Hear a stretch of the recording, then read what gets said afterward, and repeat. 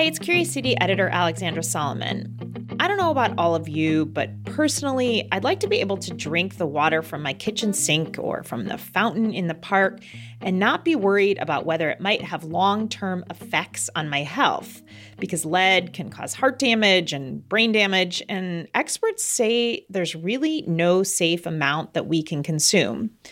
You might have heard us talk about Chicago's lead water problem in previous episodes because Curious City reporter Monica Eng has been following that story.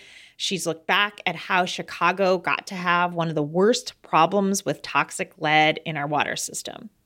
And that story dated back to the beginning of the 20th century. Most municipalities stopped using lead service lines in the 1940s or 50s, but Chicago was an anomaly in that they kept installing 100% lead service lines up through the lead ban in 1986. And then there was Chicago politics, the cozy relationship between the Plumbers Union and City Hall. The plumbers, they learned their lessons well over the years in the political structure of Chicago.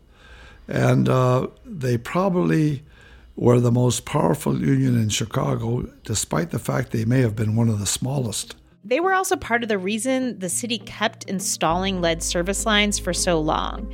And Monica's been keeping track of what the city and the state have been doing about the lead pipes problem.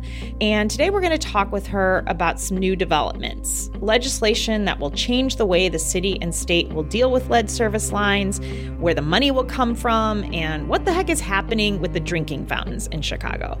That's coming up.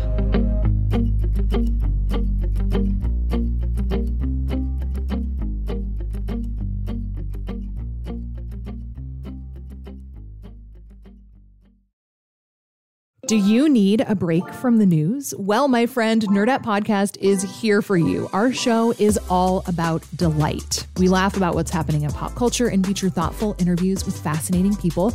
We even have a monthly book club that you can participate in. I could just go on and on about it. I loved this book. It was an experience, I'll tell you that. I discovered authors I had never heard of, and I'm really happy that I did. Come hang out with us. Listen to Nerdette wherever you get your podcasts. Okay, Monica, so we got a lot to talk about today when it comes to lead in Chicago's water, but I think it's helpful, just to remind everybody exactly what a lead service line is. Good idea. Okay, so lead service lines are these pipes that connect most Chicago homes to the water main. Pretty much everyone has them if their house was built before 1986, when the city stopped forcing people to install them. But when the water passes through them, it can pick up lead along the way, especially if the line has been jostled or if you haven't run the water for a while. So health authorities have been calling for the removal of these across the nation. And just remind everybody, what are some of the issues that come with lead in the water? Sure. There are big health issues associated with them, and I will let Justin Williams, who works on water issues at the Metropolitan Planning Council, tell you more. Yeah, so lead is a well-known and potent neurotoxin that causes lifelong health issues. Children are especially vulnerable. It can cause all sorts of developmental, behavioral, and health issues. It also causes problems for adults who consume lead in the form of organ failure and other forms of long-term health problems. And lead service lines are one of the most potent sources of lead in drinking water. And so replacing those lead service lines will certainly reduce the overall lead exposure in drinking water. And so it's really important that we remove this toxic infrastructure.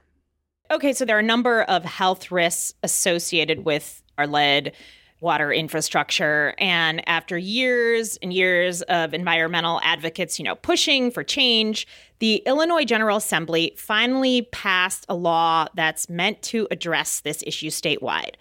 Tell everybody what the law says. Okay, well, it's called the Lead Service Line Replacement and Notification Act, and it basically does those two things. And the biggest headline out of it is that it gives every town in Illinois a deadline to remove and replace its lead lines. And here in Chicago, it's a huge deal because we've never had a deadline. Different towns have different timelines, and Chicago wanted a super long one. But what did we finally end up with? Drum roll, please. 50 years. But the clock doesn't even start ticking till 2027. So if you do the math, we don't have to get rid of our lead lines till 2077. And I personally will be 108 years old by then. I'm trying to wrap my head around this timeline. It seems like an awfully long time.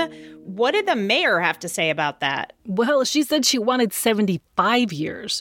But here's why she said we need that time. We probably have one of the most acute challenges regarding lead service lines of any city in the country. And we're trying with the resources that we have. Yeah, so city officials wanted more time, but advocates for the environment, they wanted a shorter timeline. Here's what Jeremy Orr, who works on water issues at the Natural Resources Defense Council, told me. Obviously, it's just a very long timeline that many of us were not necessarily satisfied with, but knew, it was a step in the right direction for the city who essentially has no timeline on this. So it at least gets us a start on some sort of framing to start planning and to do this work. So, Monica, that work he's referring to, what's that going to look like? Well, it would look like the removal of about 8,000 lines per year, again, starting in 2027.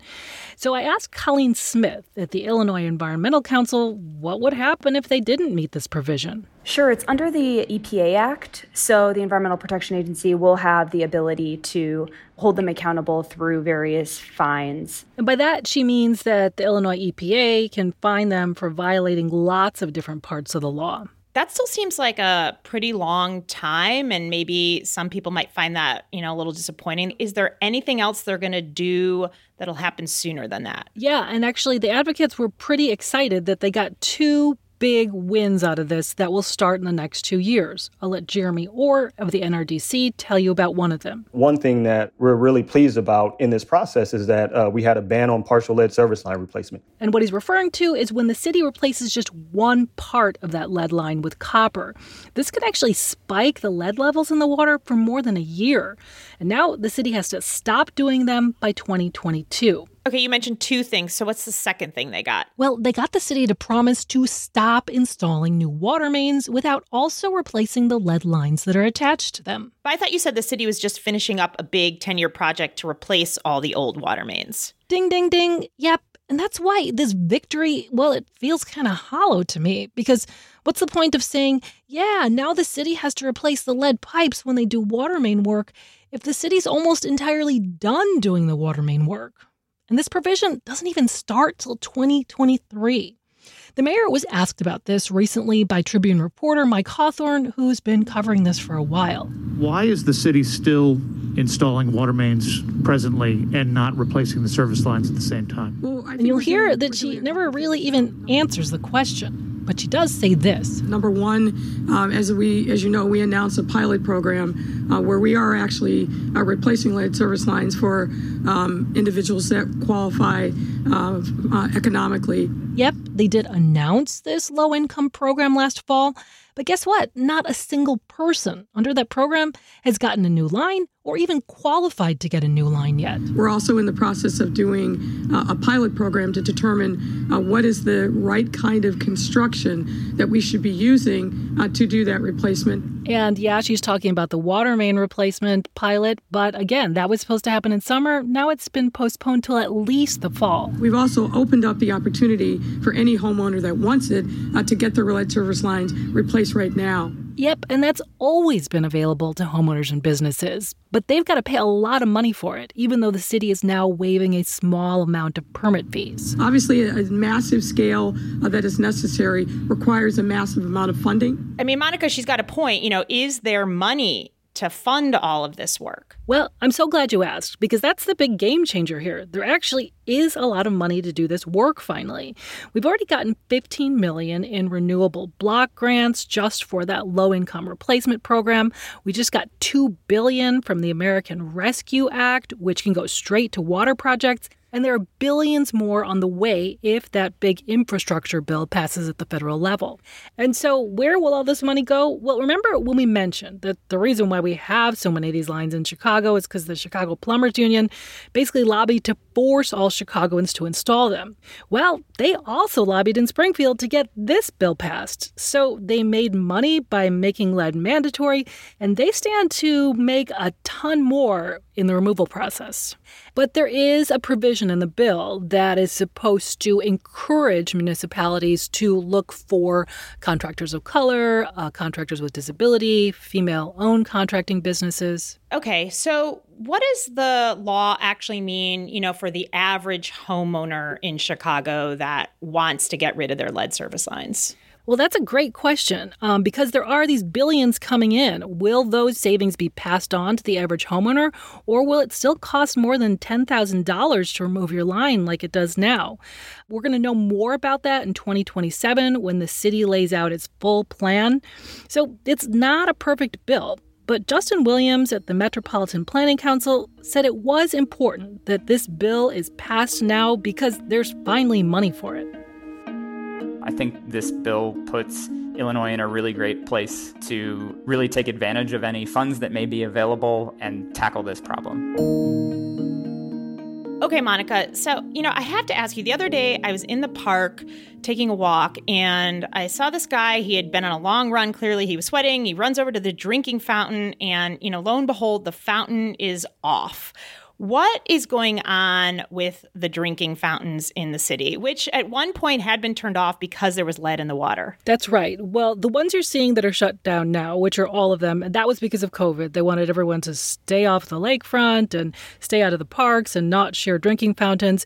But you're right. They shut off hundreds of fountains in Chicago parks because they were contaminated with lead. The city says it will start opening up these fountains again after they turn the pools and the spray pools back on June 25th. But it's going to take about 4 weeks before most people will be able to use outdoor fountains again. So count on maybe the end of July, and they will be on constant flow all season because that tends to keep lead levels down. Okay, so Monica, these changes obviously are going to take a while. What are some things people should do in the meantime to protect themselves? Well, I'm going to go through the usual list I give people. When you wake up in the morning and when you come back home from work, if your water hasn't been running for about 6 hours, run it for 5 minutes on cold before you drink a single drop. The city recommends the same thing. Also, if you have lead lines, filter your water with a filter that's certified to remove metals. Clean your aerators. Those are those little filters on the end of your spigot about every month to see if anything's gathered in there. Again, use only cold water to drink. Do not take hot water out of the tap to drink it. You can also get a free city lead test, but you should keep in mind it's only a snapshot of the water at that moment. And finally, you can look into getting your line removed, but know that for most people, it's going to be very expensive for a while.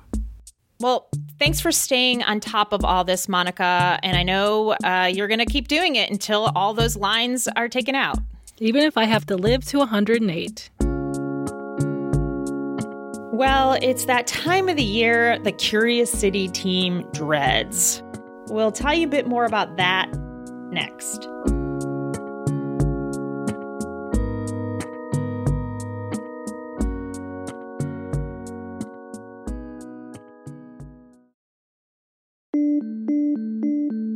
So here at Curious City, we've been really lucky to have the amazing Natalie Dahlia as our multimedia intern.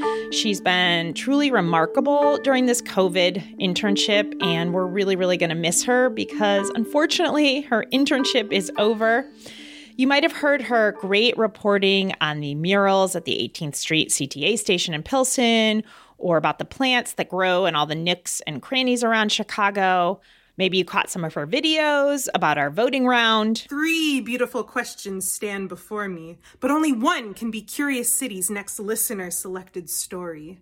Number 1, why doesn't Chicago have an indoor public market like Cleveland or Seattle? Number 2, did Uptown really used to have a silent film industry, and how big was it? And our 5K. Hello, Curious City intern Natalie Dahlia here. The lovable, the stylish, and the one not in charge of supply chain management. We're really sorry. Thank you so much for your patience as we ship your t-shirts out to you. Be a couple other little goodies in the bag. It'll be great. And soon you will be able to look just as stylish as I do while we all run our 5Ks together. Hat not included, sorry. We're going to miss her sense of humor and her theatrical abilities. And we just wish her the best of luck. Good luck, Natalie. Curious City is supported by the Conant Family Foundation and produced by Joe Dassault. Monica Eng is our reporter. Maggie Sivit is our digital and engagement producer. And for one more day, Natalie Dahlia is our multimedia intern. I'm Alexandra Solomon. Thanks for listening.